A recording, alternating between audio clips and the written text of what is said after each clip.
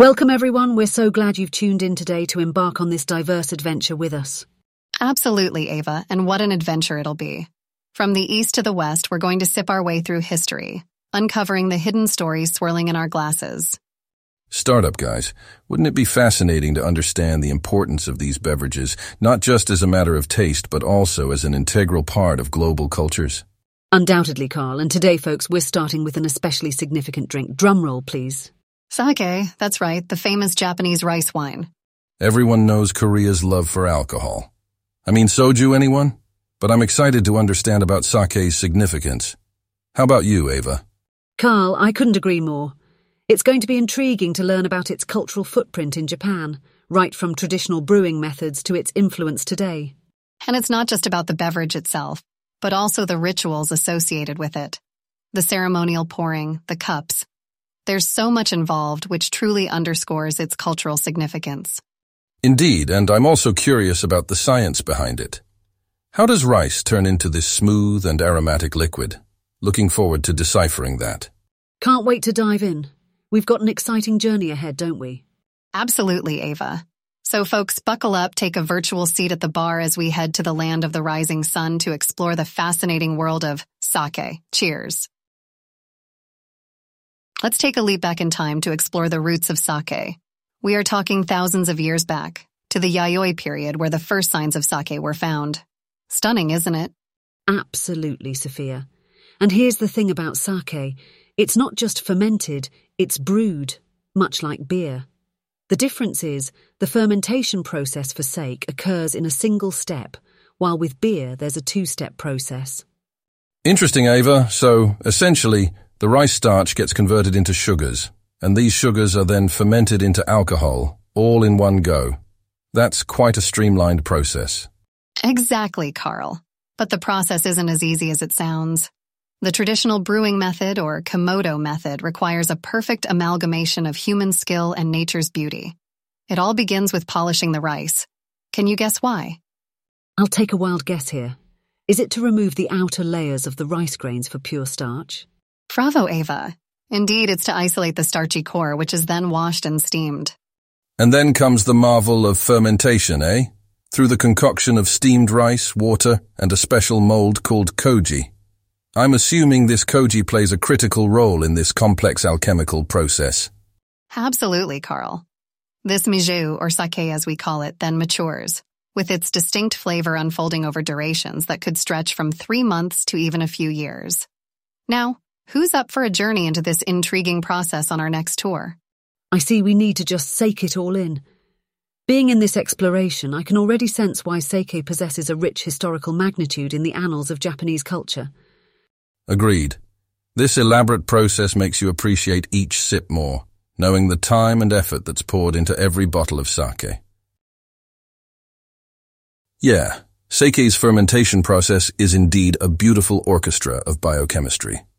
Let's start playing with some numbers. Did you know that the sake brewers mold up to 25% of the rice's weight? That's the koji doing its magic. Then there's a double-barreled fermentation, as temperatures range between 10 to 18 degrees Celsius. 25%, that's quite significant. And the temperature does sound like a controlled environment. Indeed, Ava. This meticulous temperature regulation fosters Saccharomyces cerevisiae, a yeast type notably effective in converting sugar to alcohol. Now this crucial fermentation stage swirls around two intertwined transformations, saccharification and alcohol fermentation itself. Wait, saccharification? That's a new term for me. Good question, Sophia. It's basically the process through which enzymes break down starches into sugars, creating what we call a mash.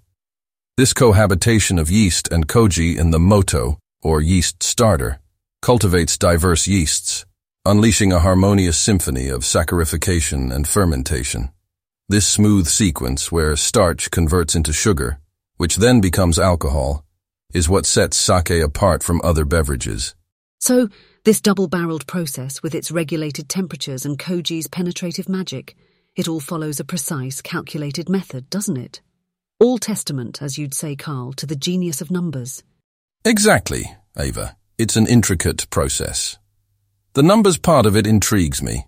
It stands as a classic example of how perfection in numbers can yield a masterpiece like sake. Thanks, Carl. It's fascinating to know how sake isn't just an epitome of Japanese culture, but also a marvel of numbers and science. All right, so we understand the science behind sake now, but there's more to it. The significance of sake in Japanese customs is another fascinating aspect. You're correct, Ava. Sake is intricately woven into the fabric of Japanese rituals and ceremonies. For instance, during the ceremony of Sansan Kudo at weddings, the couple takes turns drinking sake 3 times, signifying their union. So that's why the table at my Japanese friend's wedding had small cups. It was for sake, that was special. And it's not just at weddings. Sake is also central to Shinto rituals. There's even a time in October called Sake Day that marks the start of the brewing season. That's when they offer sake to the deities. True, Carl. Serving sake to the gods is believed to invoke goodwill and blessings, and who can forget Joya no Cane, the bell-ringing ceremony on New Year's Eve. Sake is often consumed then. So deep-rooted in Japanese customs. Let's not forget everyday muikai. Sake does lighten up those gatherings, doesn't it? Absolutely, Ava. Whether it's for a festival, symbolizing unions, or just casual drinking parties, sake does bring a unique charm to these occasions. Indeed, and it really all boils down to the numbers. The balance of ingredients, the precise brewing techniques. It's all carefully calculated, even when partaking in these rituals and celebrations. Speaking of variations, it's important to note that sake isn't universal, guys. There's actually quite a spectrum influenced by regional differences. Like dialects, you mean, Ava? Spot on, Carl. Just like how accents and dialects differ from region to region, sake production also has its unique regional characteristics. Certain regions are known for their fragrant sake, others for their dry sake. How poetic, Ava. Just like literature adopts local folklore and narratives, sake, too, bears the imprint of its regional history and culture. In fact, regional variations can even be traced back to the quality of water and the variety of rice used. It's humbling, isn't it? True, Ava. Like a painting capturing the essence of a landscape or a sculpture representing a moment in history, sake is a reflection of the land and the populace it hails from. Exactly, Carl. And while commercially produced sake is now more common, you can still find small breweries or sakagura that take immense pride in their traditional brewing methods. Even amidst modernization, the commitment to maintaining the essence of sake is commendable. Fully agree, Ava. It's a mark of respect for tradition. And it aligns with one of my favorite quotes, "Evolve so hard that they have to get to know you again." The art of sake making seems to have done just that. Intriguing. I've never seen sake in such a light before. Well, that just proves that sake is not merely a beverage. It's a symbol of cultural heritage, evolving with us while still deeply rooted in its origins. You know, as I hear about sake's regional variations and traditional brewing methods, I'm reminded of so many stories and tales in our Japanese literature. This isn't just beverage making. It's an art form akin to composing a symphony. Tell us more, Sophia. I am hooked. One particularly poignant story comes to mind. It's a myth about the deity Sukuna Hikona, an important figure in Shintoism. He's considered the god of sake brewing. When disease had swept across the land, it's believed that he taught the people to brew sake not just for merriment, but as a means to ward off evil and purify their bodies. Interesting. So sake wasn't just a drink, it played a role in healing and religious rituals. Absolutely, Carl. And if we dive into literature, there's the classic Tales of Genji where sake shared the stage with Heian period courtesans, playing a pivotal role in their poetic exchanges and romantic liaisons. It breathes life into the narrative, rivaling the passion of the characters themselves. Literally the spirit of the narrative. Yes, Ava. Just like how wine is often used as a metaphor for love in Western literature, sake too embodies certain emotions and situations. Such cultural nuances embedded in our literature make understanding sake's symbolism all the more fascinating. Indeed. It's like uncovering a hidden narrative within the narrative itself. Exactly, Carl. And that's the beauty of it. Our cultural beverages, in their own subtle ways, contribute as much to our stories as their human characters do, don't they? Speaking of sake in our literature and cultural rituals, we can't leave out its role in Japanese cooking, can we? There's a whole culinary world where it serves as both a flavor enhancer and a food preservative. Absolutely, Sophia. Seikin food is part of what makes Japanese cuisine so unique and delicious. I remember sampling this amazing dish in Tokyo, teriyaki chicken glazed with a sake soy mix. The sake intensifies the flavors, making it incredibly succulent. Yes, sake's role in Japanese cuisine is indeed integral. The alcohol burns off during cooking, leaving behind a rich and complex flavor. It also works as a tenderizer and helps to cut down the smell of fish and meat. Right, Carl. And not just meat dishes, it is also used in making miso soup, soba, tempura, and even some desserts like sake ice cream and sake lees cake. Sake lees, or kasu, is fascinating. It's the residual yeast left over from the sake production process. In traditional Japanese homes, nothing goes to waste. Kasu, packed with umami, finds its use in pickling vegetables, particularly in the winter. It's a culinary embodiment of sustainability. I bet there's a whole lot of exploring to do in that area. The preservation capabilities of sake with its antimicrobial properties could have numerous uses, I suppose. Undoubtedly, Carl. As a food preservative, it's been used in Japanese pickling culture for centuries. Definitely opens up a world of flavors to explore. It's fascinating how the presence of a single ingredient can alter and elevate a dish. You know, as we're discussing sake, it reminds me of the drinking culture we have in Korea. Similar to Japan, alcohol, especially soju, plays a large part in our social bonding. A shared bottle can spark many meaningful conversations, don't you think? Absolutely, Ava. It's beautifully mirrored in the Korean sentiment "one shot," representing camaraderie and collective spirit. Alcohol often works as a social catalyst, erasing barriers and fostering togetherness. Indeed. Similar to how sake is embedded in Japanese customs, rituals, and even literature, soju and other traditional drinks like makgeolli and baekseju hold significant cultural meanings in Korea. Right, Carl. We all remember those office hosik, right? Where soju was more than just a drink. It was an icebreaker, a bonding agent. Precisely how sake functions in Japanese izakaya. Yes. Alcohol in both the cultures goes beyond the act of drinking. It's about the atmosphere it creates, a space for carefree conversations, laughter, shared stories. Interesting parallels indeed. As analytical as I get about things, I appreciate the art of drinking. The mathematics of mixing soju and beer to create somek. It's a science in itself, much like brewing sake. Carl and his numbers. But yes, there's certainly an intimacy fostered when you sip from the same bottle or share shots. It's a universality that binds us, don't you think? Friends, we're super thrilled today. We have a very special guest joining us, a renowned sake brewer from Japan, Mr. Hiroshi Amano. Welcome to the show, Mr. Amano. Thank you for the warm welcome, Ava-san. It's a pleasure to be here. The honor is all ours, Mr. Amano. Mine certainly, as a literature enthusiast, I have often come across the deep cultural symbolism of sake in various works. Would love to hear about your own experience and passion. Indeed, Sophia-san.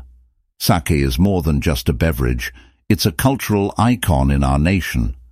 I recall my grandfather's stories about my ancestors brewing sake, a tradition passed through generations. You see, sake brewing is not merely a profession. It's an art, a heritage. My passion for brewing was kindled in those tales. That's fascinating.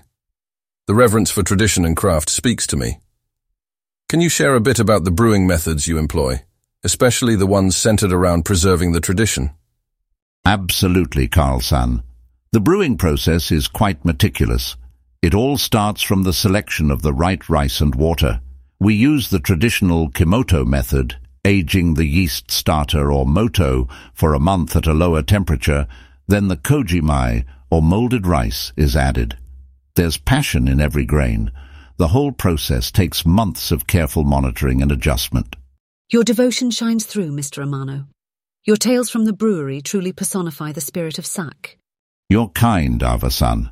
I simply attempt to do justice to our cultural heritage, one brew at a time. Thank you for giving me this opportunity to share my passion with your audience. Now the moment we've all been aching for, the sake tasting. Cheers, everyone. Cheers! What an aroma! Almost earthy, but still quite delicate. Truly, Carl. The bouquet, it's subtly fragrant, a balance of sweet and sour reminiscent of, perhaps, fruits and flowers. Let's taste. It is surprisingly smooth. There's a subtlety to it, like fine silk gliding across your tongue. Ava-san, you have an appreciative palate. The sake you're tasting comes from Niigata, where they prefer smooth, silky textures. I sense a slightly dry finish, though. Am I right? Indeed, Carl-san. Niigata's sake typically leaves a dry taste at the end, providing a crisp finish. Ah, that's marvelous, the lingering enigmatic.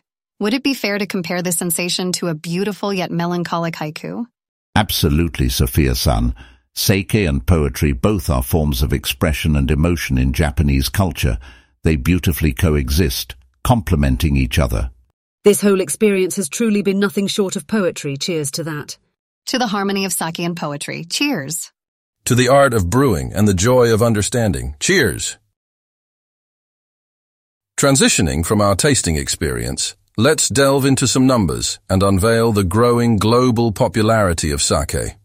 Over the past decade, there has been a marked surge of interest, especially in markets outside Japan. That's intriguing, Carl. Are you suggesting sake is on the rise in international markets? Exactly, Sophia. According to a report by the Japan Sake and Shochu Makers Association, sake exports have achieved a remarkable expansion. Really? So where's the bulk of it going? The highest demand happens to be in the United States, making up almost a quarter of Japan's total sake exports, followed by South Korea, Taiwan, and China. Well, considering the rich flavor profile and cultural authenticity, I'm not surprised. But Carl, how are the market trends in terms of consumption? To put it plainly, the trend hasn't been linear. Traditional sake consumption within Japan has slightly declined over the years, presumably due to Western liquors gaining popularity. However, the new trend of craft sake, especially among younger audiences, shows promise. So we're witnessing a kind of trade-off, aren't we? As Japan's domestic consumption decreases, the global interest rises. Deeper cultural intersections, I suppose. Carl, does this shift have any impact on the alcohol industry? Indeed, Sophia. With the rise of sake globally, there's a growing interest in sake-based cocktails in bars around the world, promoting the idea of cross-cultural mixology. It certainly spells intriguing times for the alcohol industry. Very insightful, Carl. A toast to sake from Japan to the world. Since we're on the subject of sake, do any of you recall a specific memory or personal anecdote involving this beverage? You just conjured a memory for me, Sophia. Let me share an amusing incident. It was during my college years in Busan. We had what we called a sake showdown. The sole objective was to see who could gulp down sake shots the fastest. And I suppose with your competitive spirit, Ava, you won that showdown? Bingo, Carl. Let's just say that the following morning was a tough one. Studying for my criminology exam with a hangover wasn't the best idea I've ever had. Seems like a typical university experience. All right, Carl, it's your turn. Any humorous sake stories you recall? Well, my experiences are usually more restrained than Ava's. But there's this one time during a corporate party. I got a little tipsy after a few glasses of premium sake and ended up housing the karaoke machine for the night, belting out numbers I usually wouldn't dare perform. Carl, as an introvert, singing karaoke in public, I would have loved to witness that. I agree, Sophia. Just imagining that scenario. I can't stop laughing. I admit I had fun. Amidst all the numbers and complex equations, singing those corny pop songs felt like a needed interruption. That's the beauty of sake, isn't it? It's not just about the taste or the brewing process, but also the memories and personal experiences we associate with it. We've been sharing our personal stories about sake and its role in our lives, which has been loads of fun. But I think it's essential to highlight the deep respect we have for the multifaceted, labor-intensive process of creating this magnificent beverage. I second that, Sophia. Appreciating the dedication and hours put into every bottle, even for a numbers guy like me, definitely adds a whole new layer to the experience. Agreed. And it's also remarkable how these rituals have been passed down through generations. Think about it. It's a testament to human perseverance, history, and tradition. You've got that right, Ava. This is why it's so important to engage consciously with what we consume, understanding its value and significance. And certainly something as intricate as sake brewing. It makes one realize why it's so deeply entwined with ceremonies and celebrations. It's not just a beverage, it's a craft. True, Carl. This reminds me of a concept in martial arts called kigatsuku, anticipating what needs to be done and taking action. I suppose it applies to sake brewing, foreseeing the climate, the rice crops, all while maintaining that delicate balance. A wonderful connection there, Ava. Your point resonates with my belief in mindful living. It all ties back to respect for our resources, whether it's nature, a martial art, or a lovingly crafted beverage like sake. I must admit, diving into sake through this podcast has been an enriching experience and certainly deepened my respect for it. I'll drink to that, in moderation, of course.